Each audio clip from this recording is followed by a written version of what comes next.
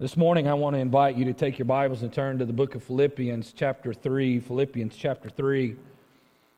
Starting next Sunday, we'll go back to the book of Mark and pick back up where we left off, which would be Mark chapter 10. Mark chapter 10. And we will hopefully finish Mark right around Easter or just after Easter. So we'll still have about 3 or 4 months left before we complete the book of Mark, but that's where we're going. Wednesday nights, we have been reading through the book of Philippians and just not really preaching through it as much as just reading through the book and then just kind of verse by verse, sometimes word by word, phrase by phrase,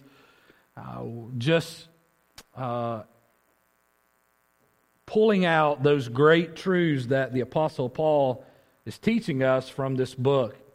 I won't go into any great detail, but let me do set some of the context of the book.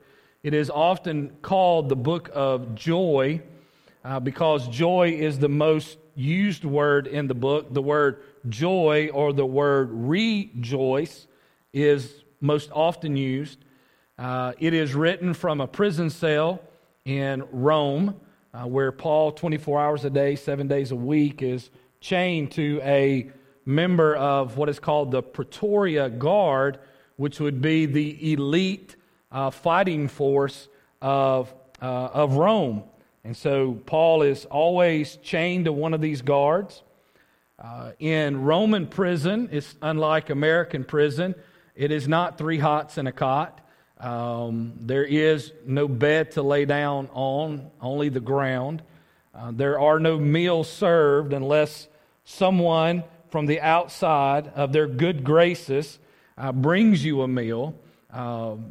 It is a very bleak situation. We think prison is rough in our day.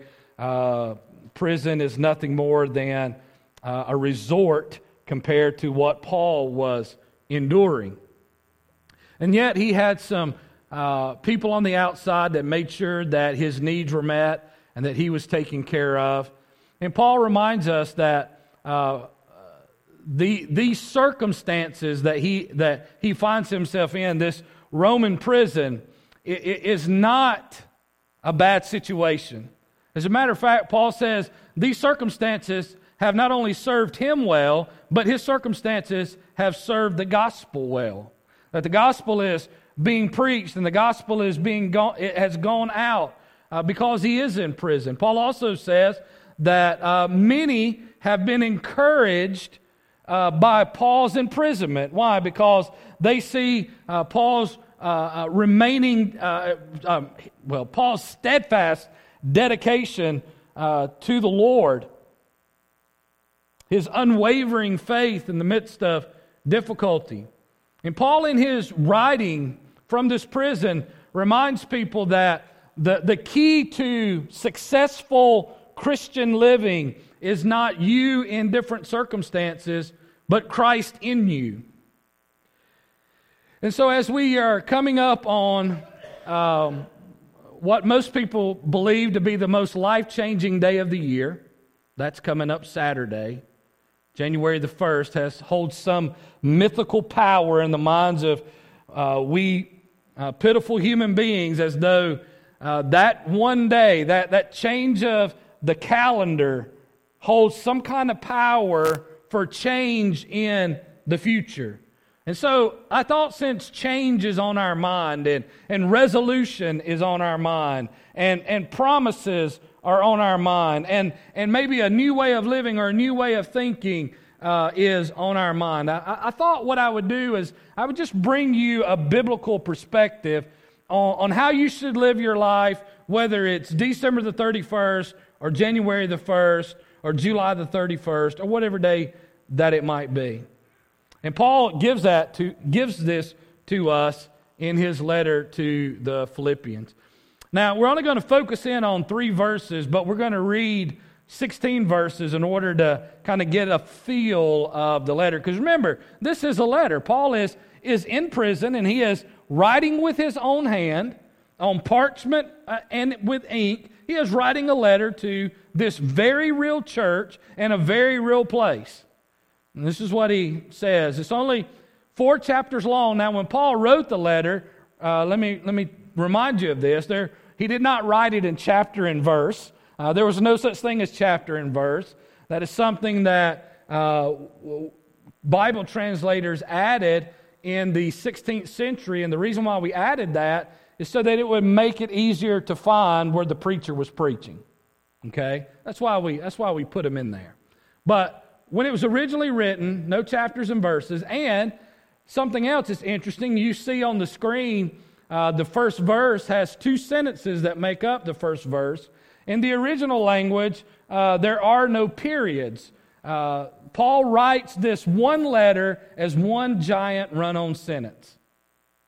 And theologians debate why he did that. Why did Paul write this letter in one long sentence? And many believe that the reason why he did that is because Paul's joy was so great in writing this letter that when he put his pen to the parchment, he was so excited that he did not stop to consider any type of punctuation. This was the kind of joy that Paul had in the midst of his imprisonment.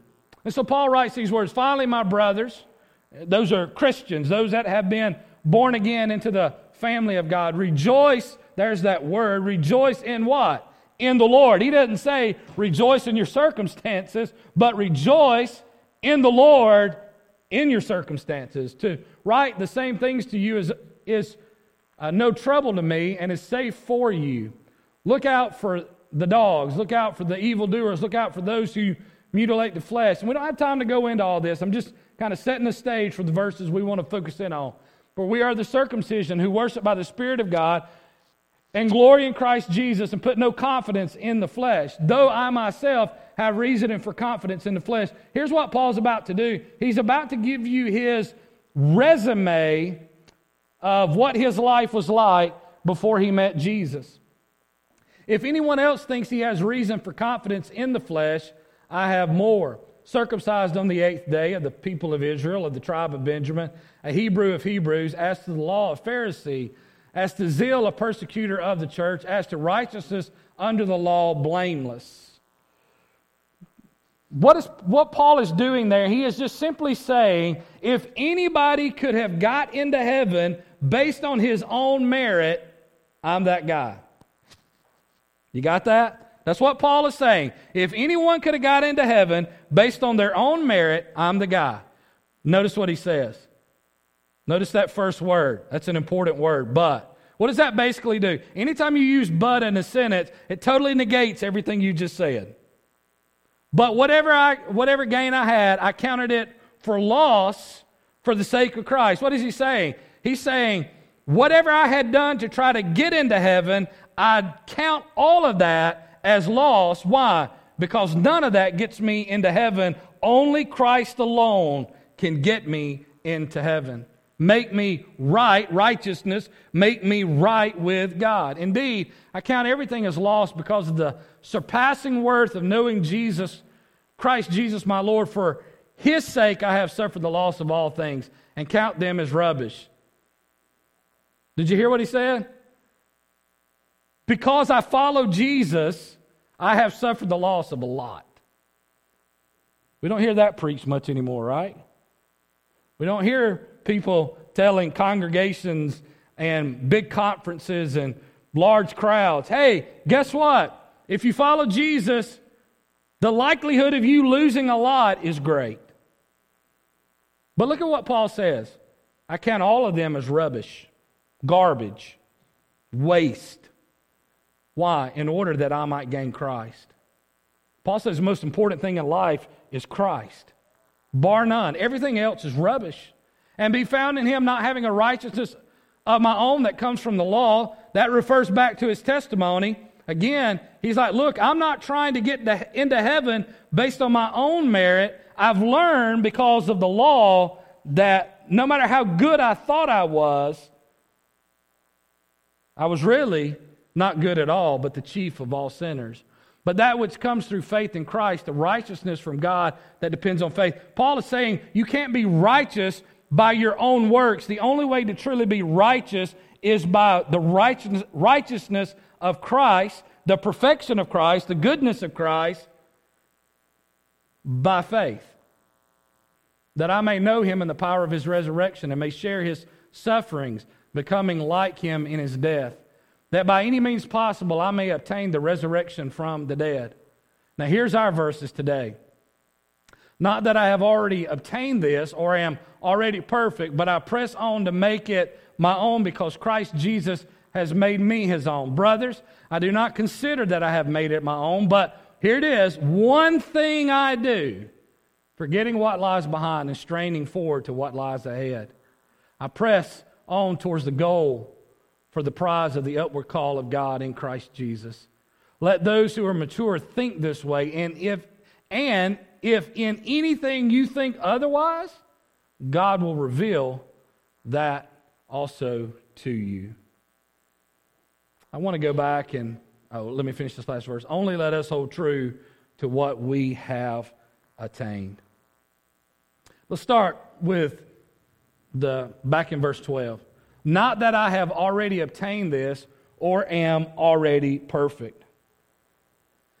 Now, if this text doesn't do anything else, it should put an end to all the dreams of sinless perfection in this life. Paul begins with an honest admission. I'm not there yet. You know how you need to start, not 2022, but do you know how you need to end 2021? I'm not there yet. I'm not there yet. Unlike so many contemporary leaders, Paul had no problem admitting his own personal shortcomings. He isn't perfect yet, and he knows it, and this becomes the place where his spiritual growth begins. Being honest with yourself is where true spiritual growth begins. Do you know why we have so little spiritual growth in our churches? It's because we have so many people pretending like they are something that they're not.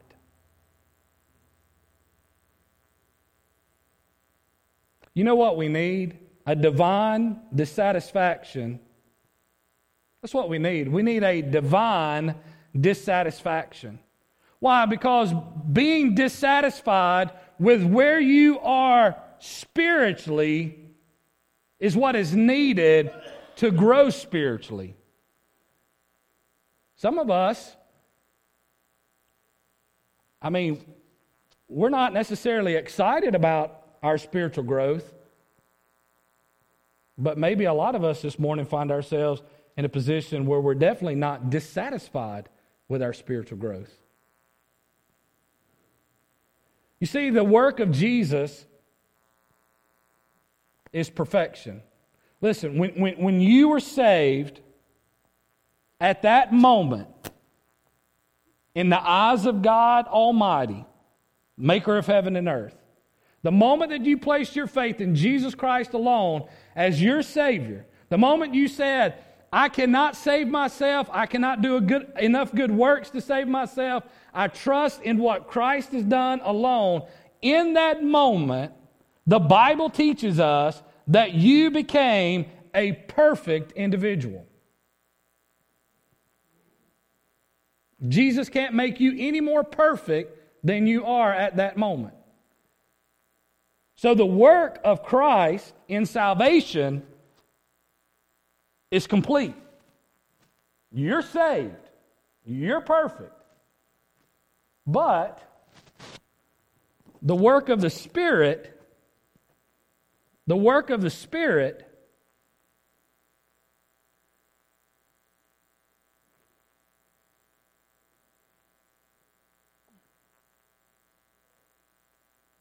is not perfect. What do I mean by that? The reality, so listen, here's how you got to think about it. God declares us to be perfect, but the reality of it is we're not there yet in our day-to-day life. And so the work of the Holy Spirit is to perfect in us what is not perfect, which is everything about us. So the only way I get into heaven is I have to be perfect. Well, at salvation, Jesus declares me to be perfect. But here I am, still living on planet Earth, saved but yet still sinning. And so if I'm perfect, how can I still sin? And that's exactly what the Holy Spirit begins to work out in our life. He begins to move us into what is real about us. What's real? In God's eyes, I'm perfect. What's yet my reality? That perfection. What does the Holy Spirit do? He is moving me in small incremental ways towards that perfection. Now, this process carries on day to day. And guess what? It will be carried on until you die. You will never reach that perfection here on earth. You will only reach it in your death. So the question sometimes people ask, well, you know what? I mean, if I can't be perfect here on earth, then why even pursue something that's not attainable on earth? And the reason is because this is what God tells us to pursue. This is what God tells us to pursue.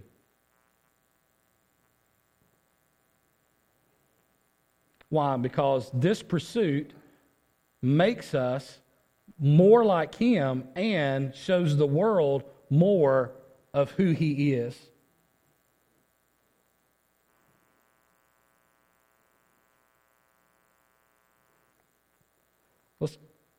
Let me read you a quote here. Maybe this might help us this morning. A guy named Paul Billhammer, in a book called Overcomers Through the Cross, reminds us that just as God takes many years to produce an oak tree, He also takes a lifetime to mature a saint. Christian growth is a process that takes time. Billhammer reminds us that an unripe apple is not fit to eat, but we should not, therefore, condemn it. It is not yet ready for eating because God is not done making it. It is a phase of its career and good in its place. Listen, we Americans are always looking for some shortcut in what is difficult. Right? Whatever that might be. Physical exercise, losing weight, learning something. Anybody in here ever bought the Cliff Notes version of a book? Anybody in here gone online to purchase a test or try to find somebody from the previous year's class?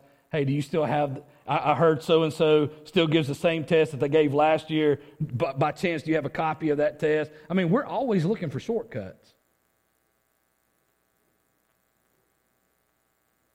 Listen, there are no shortcuts in spiritual growth. There's no easy path to spiritual growth. It's difficult. It's a slow process. And at times, it may look like you're not becoming anything.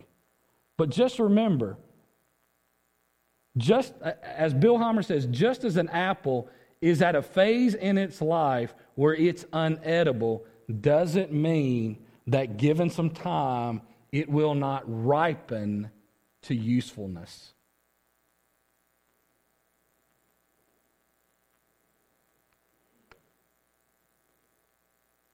Calvin Coolidge, our 30th president of the United States, issued he's famous for a quote where he said, "I do not choose to run." This was concerning the presidency.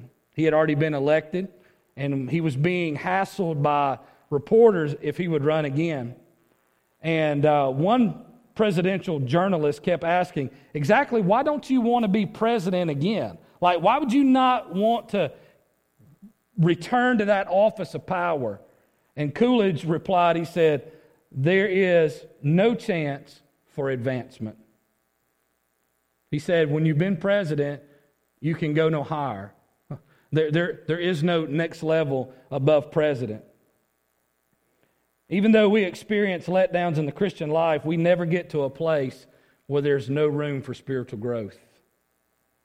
The Apostle Paul described himself as spiritually mature in Philippians 3:15. See what he says? Let those of us who think this way, those who think this way are mature. And yet he also declared that he wasn't perfect. Remember back in verse 12? He says, I haven't got to perfection. He was aiming for the goal of being like Christ in all of life's varied experiences, whether he was enjoying prosperity or enduring adversity. He knew that attaining the goal of Christ's likeness takes a lifetime. But listen, Paul was never satisfied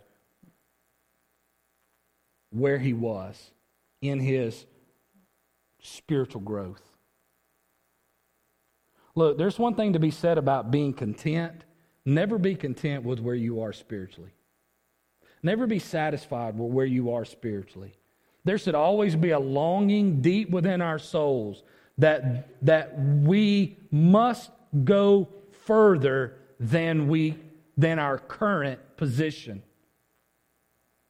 Why? Because we could always know Him better. Listen, if something is infinite, how could you ever obtain all the knowledge that you need, right? God is infinite. That means He has no ending to Him. So what does that mean? Is that we can never know all there is to know. So what does that mean? Is that our journey, our process of knowing the Lord never ends. There's always room for advancement. Room for improvement is the largest room in the world. Room for improvement is the largest room in the world. Well, let's move on real quick. He goes on to say, but I press on. I think this one sentence, somebody definitively needs to hear this statement this morning. It is difficult to move forward when you keep looking back. It is difficult to keep moving forward when you keep looking back.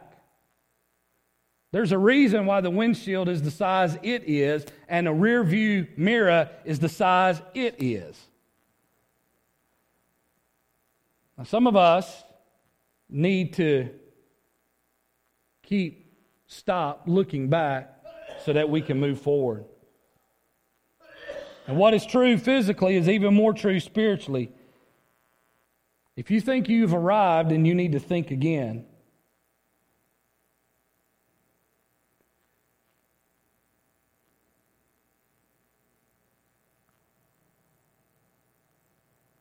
Listen, the reality is living for Christ can be very challenging, right? Anybody feel the obstacles and the challenges and the headwinds of moving forward, of pressing on with Christ? Huh? Anybody? Amen? Not easy, tough, exhausting. You ever left doubting as to whether it's all worth it or not? Well, guess what? You're not alone. You're not alone. Look at Paul's words. Now, this is the same guy who said, press on. He says, for we do not want you to be unaware, brothers, of the affliction we experienced in Asia, for we were so utterly burdened beyond our strength that we despaired of life itself. Anybody want to say amen to that one? Anybody kind of feel what Paul's writing in that moment? He says, indeed, we felt that we had received the sentence of death. But that was to make us rely not on ourselves, but on God who raises the dead. Woo! Now that's how you press on. That's how you press on. You press on because you realize that last statement, that what was to make us, whatever that was that he was going through. And I love the fact that he doesn't tell us exactly what he's going through and he's enduring, but he's saying this to us. All of that I went through, it was needful so that I would quit relying on myself, but on God. You might have gone through some stuff in 2021, and you're probably going to go through some stuff in 2022, Lord willing, and you make it all the way to the end. That, listen, those events in your life, those experiences, those circumstances, those difficulties, afflictions, hardships, whatever you want to put on them, listen, they're going to come into your life for no other reason than to make you take your hands off your life and place your hand in a nail-scarred hand and say, Jesus, you're all I got, but you're all I need. You're all I got, but you're all I need.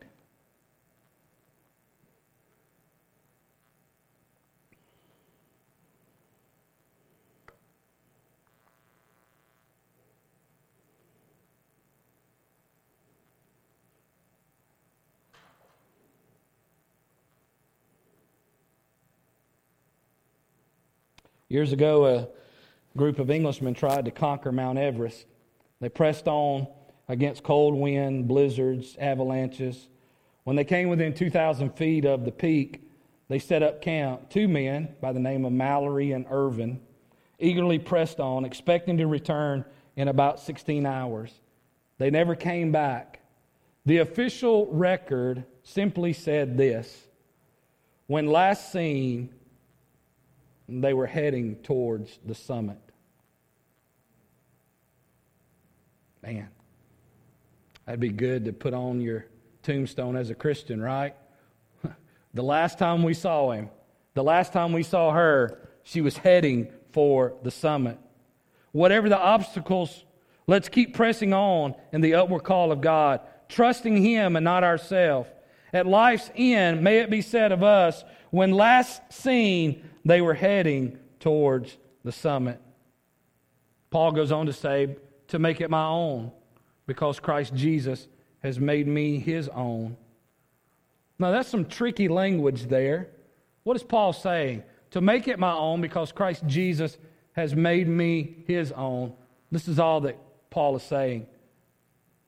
You might want to write that down. That may not make sense right now, but that's pretty good stuff. Paul's saying, Christian, you have been apprehended to apprehend. That's not a word we use often. Maybe police work, it's used often in speaking of apprehending a fugitive or a criminal.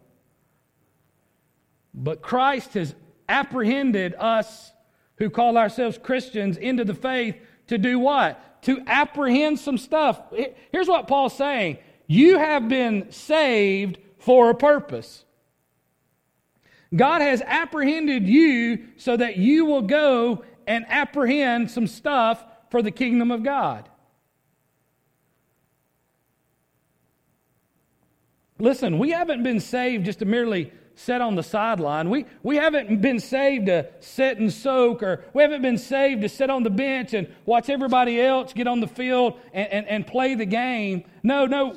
All Christians have been saved. We've been apprehended by Christ. Why? Because according to Ephesians chapter 2, verse 10, it says that we have been saved because there's some stuff, okay? There's some stuff that God has ordained for us to do. So every born-again Christian has been brought into the family of God to apprehend some things for God. You got purpose. Well, I know what everybody always, well, what's my purpose, Brother Jason? I don't know. And it ain't my job to figure it out. Well, how do I figure it out? Do what Paul's been doing. Pursue Christ. Don't try to figure it out what it is. Pursue Christ, and in the midst of pursuing Christ, trust me, He'll show you what it is. And there'll be times you won't even get shown. You'll just be doing it, and in the middle or at the end of doing it, you'll realize, you know what? I had no business doing any of that. I'm unqualified to do any of that. I have nothing in me to be able to do that, and yet I did it. Why? Because that's why I was apprehended by Christ, to apprehend, to carry out a plan, a purpose, a mission in this world.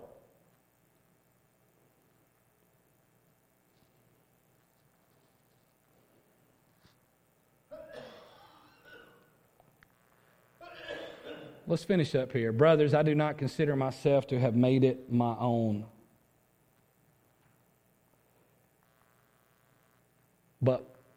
I left that part out. But one thing I do.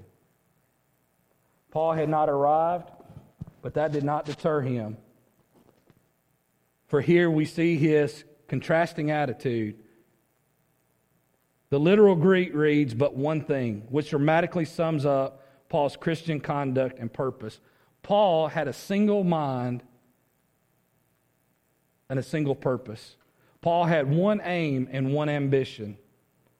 The single-minded focus of Paul is like the Olympic runner who has but one goal in mind after the gun goes off, and that is to excel in any area of life. A person must say this one thing, not these 20 things. Single-minded focus will win a great reward. Listen,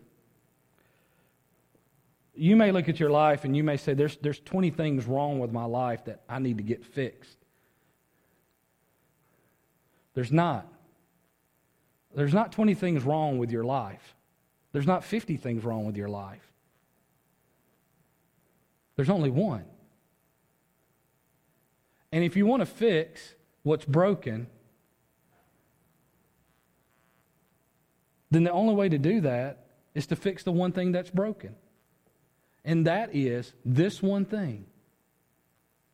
What is this one thing that Paul says? That I want to know Christ. This one thing, it's Christ and Christ alone. You see, you may look at your life and you may say, well, I need to get this fixed, and I need to get that fixed, and this is broken, and that's splintered, and that's shattered, and you look through all these parts of your life, and then you try to, well, I'm going to work on this, and then I'm going to work on that, and then pursue Christ, press on to Christ, make Christ the one thing of your life. Listen, and this is the gospel truth. I promise you this. As you pursue Christ, those things that are broken will in time and over time find themselves to be fixed.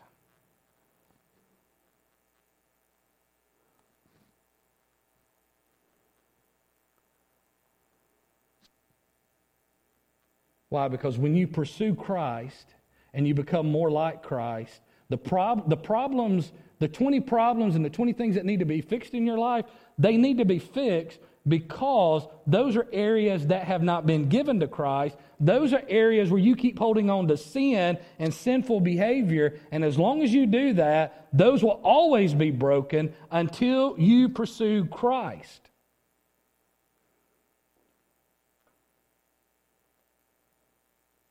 You may say, I need to be a more forgiving person, or I need to forgive so-and-so. No, you don't. You need to pursue Christ. If you pursue Christ, you'll become a more forgiving person. You know what? I really need to become more patient with my children, or with this person, or with that person. No, you don't. You need to pursue Christ. And you will become more patient. You know what? I'm not as loving as I should be. I'm too curt. I'm too short. I'm too ill-tempered. Well, no. You don't need to try to become more loving. You need to pursue Christ. I need to be a better husband. I need to be a better wife. I need to be a better a child. I need to be a better whatever. No, you don't. You need to pursue Christ. I got an addiction. I need to get my addiction under control. No, you don't. You need to pursue Christ. This one thing. This one thing. D.L. Moody, the great evangelist from Chicago, in 1871 there was a terrible fire in Chicago and it burnt most of the city down to the ground. Before the fire, Moody was involved in the largest Sunday school in the world. He was very deeply involved in the YMCA. This is when the YMCA was still definitively Christian and all about reaching people with the gospel, evangelistic meetings and many other activities. But after the fire, he determined to devote himself exclusively to evangelism. He said, "This one thing I do," and that's what we need to do.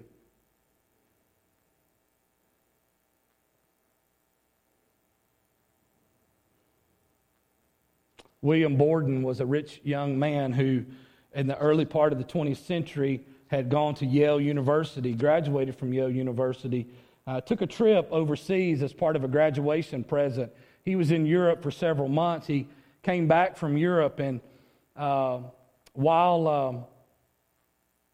there, he became deeply convicted about the lack of the gospel in the world.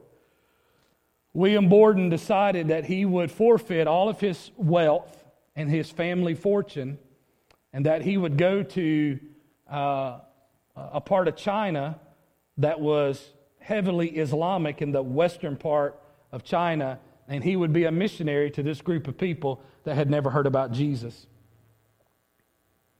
He got on the ship. He sailed to Egypt because he wanted to learn Arabic in order to be able to witness to those Islamic Chinese people in western China. While in Egypt, he contracted a fatal disease, and he died. Many people looked at the life of William Borden and they said, "What a waste. What a waste. So much potential, and yet dead way too young." It was only later that, as the effects of William Borden made its way back to the United States, that his parents were going through his journal, and the last entry in William Borden's journal were these words: "No reserve, no retreat, no regret." No reserve. I'm not holding anything back. No retreat. I'm not leaving. No regret. Why? Because anything done in the pursuit of Christ is worth it all. It is worth it all. We need to pray this prayer. This might be your prayer for 2022 as you fight the good fight of faith. Teach me your way, O Lord, that I might walk in your truth. Here's the key to it. Unite my heart to fear your name. What's that prayer all about? That prayer is all about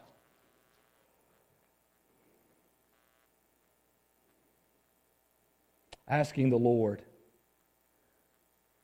to give us the kind of disposition that He gave William Borden. No reserve, no retreat, no regrets. Unite my heart to fear your name.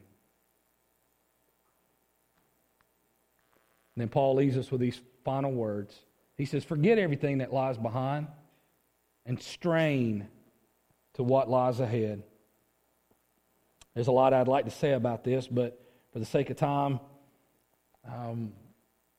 I'll just shorten it down and say this.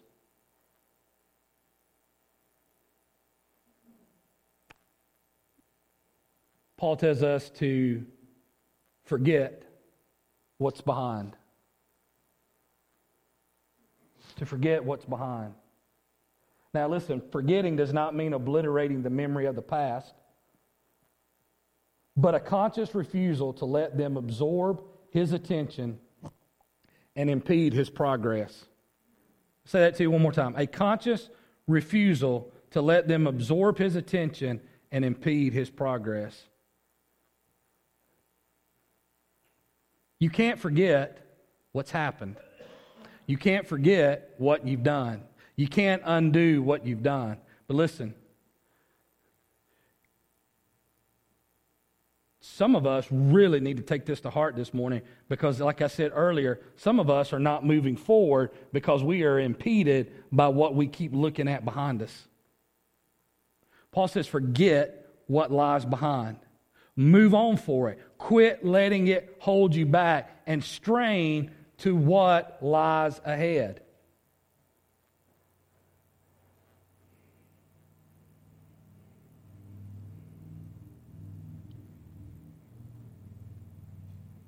The Italians have a New Year's Eve tradition.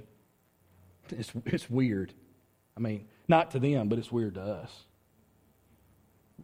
And that is, on New Year's Eve, they clear the streets. No one's allowed to go into the city streets. Even the policemen take cover.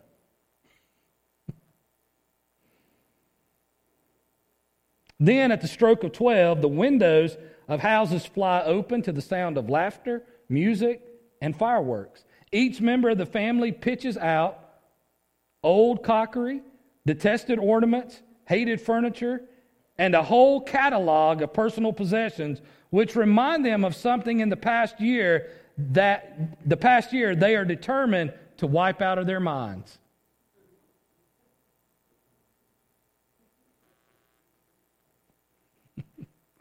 You know what some of us need to do? We need to open up that little window in our heart, and there's some stuff we need to chunk on out into the city streets and be done with it. And say, what's done is done. I can't fix it. I can't change it. It is what it is. But you know what I'm not going to do? I'm not going to let that keep me from moving on spiritually. Listen, Paul had some stuff in his past that he could have easily allowed to impede his progress. Number one, he was a murderer. And he had killed a lot of Christians. And hey, listen, guess who he was spending his time with? Christians.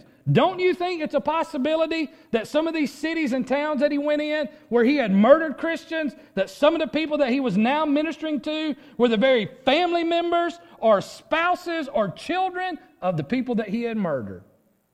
If anybody had something in their past that would impede their future progress, it would have been Paul. But what did Paul say to these Philippians? Don't let that stop you. Put it behind you and press on. Why? Because God has put it behind him. Do I need to remind you of what God does with the sin of his people? What does he do with it? It says he puts it behind his back. Y'all familiar with that verse? You probably know the one where it says he throws it into the depths of the sea, right? You might know the one that says he removes it as far as the east is from the west. But you may not be familiar with the psalmist says he hides it behind his back. Listen, if God's put it behind him, why don't you put it behind you? And why don't you pursue the one thing worth pursuing? Not starting Saturday, because there's nothing magical about it, but starting right here, right now. Come on, David. Starting right here, right now. Why don't you start and say, hey, do a quick inventory. You may not even have to do a quick inventory. Why? Because you already know what that stuff is. If your stuff could be a couch, a chair, a piece of clothing or whatever, and you could chuck it out the window, what would that be? What needs to be thrown out and left behind so that you can move forward? What do you need to put behind you that God's already... Some of us, we still can't believe that God's forgiven us of all that we've asked him to forgive us of. And we keep bringing it up, and God keeps saying, what are you talking about? Some of us are still holding on to something we did 10 years ago, some sin of 10 years ago. And we probably asked God 100 times, Lord, forgive me of that. And the Lord keeps saying, well, I forgave you 99 times back. I don't even know what you're talking about anymore. I put it behind me. Put it behind you. And let's move on. Let's press on. Why? Because I brought you into this family knowing how messed up you are, because I'm going to make something of you. I got some things that I need you to apprehend. I got a work that I need you to do for me. Why? Because I'm going to start doing this work in you, and what's going to happen is you're going to start doing this work for me. But we're not making a lot of progress because you won't leave the past in the past. And you won't get to running this way. I want you to bow your head and close your eyes with me. Is that you this morning? Is that where you are? You're treading water. You're one step forward, 3 steps back. You feel like you're in limbo. You're in traction. I mean, you're just not going anywhere spiritually. What is it that you got to put behind you? Because listen, that is the only reason why you're not moving forward this morning, is because there's something or some things that you will not put behind you. What are the 20 things that you're trying to fix in your life, and you have done a terrible job and been unsuccessful at all of them, and yet you fail to realize what the one part of your life that needs to be fixed, and that is you need to focus on Christ. And so this morning, I'm just going to ask you to stay in the posture that you're in. I'm not even going to ask you to sing with David. I'm going to ask David to sing this song.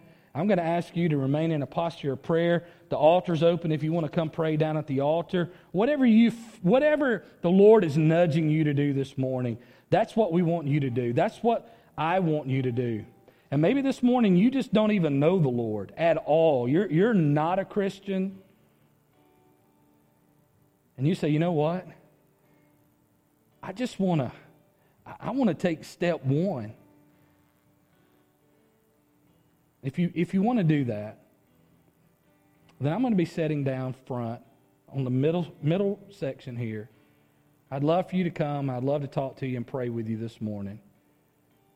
But as this song is sung, I want you to do some serious heart business with the Lord this morning. Go ahead, David.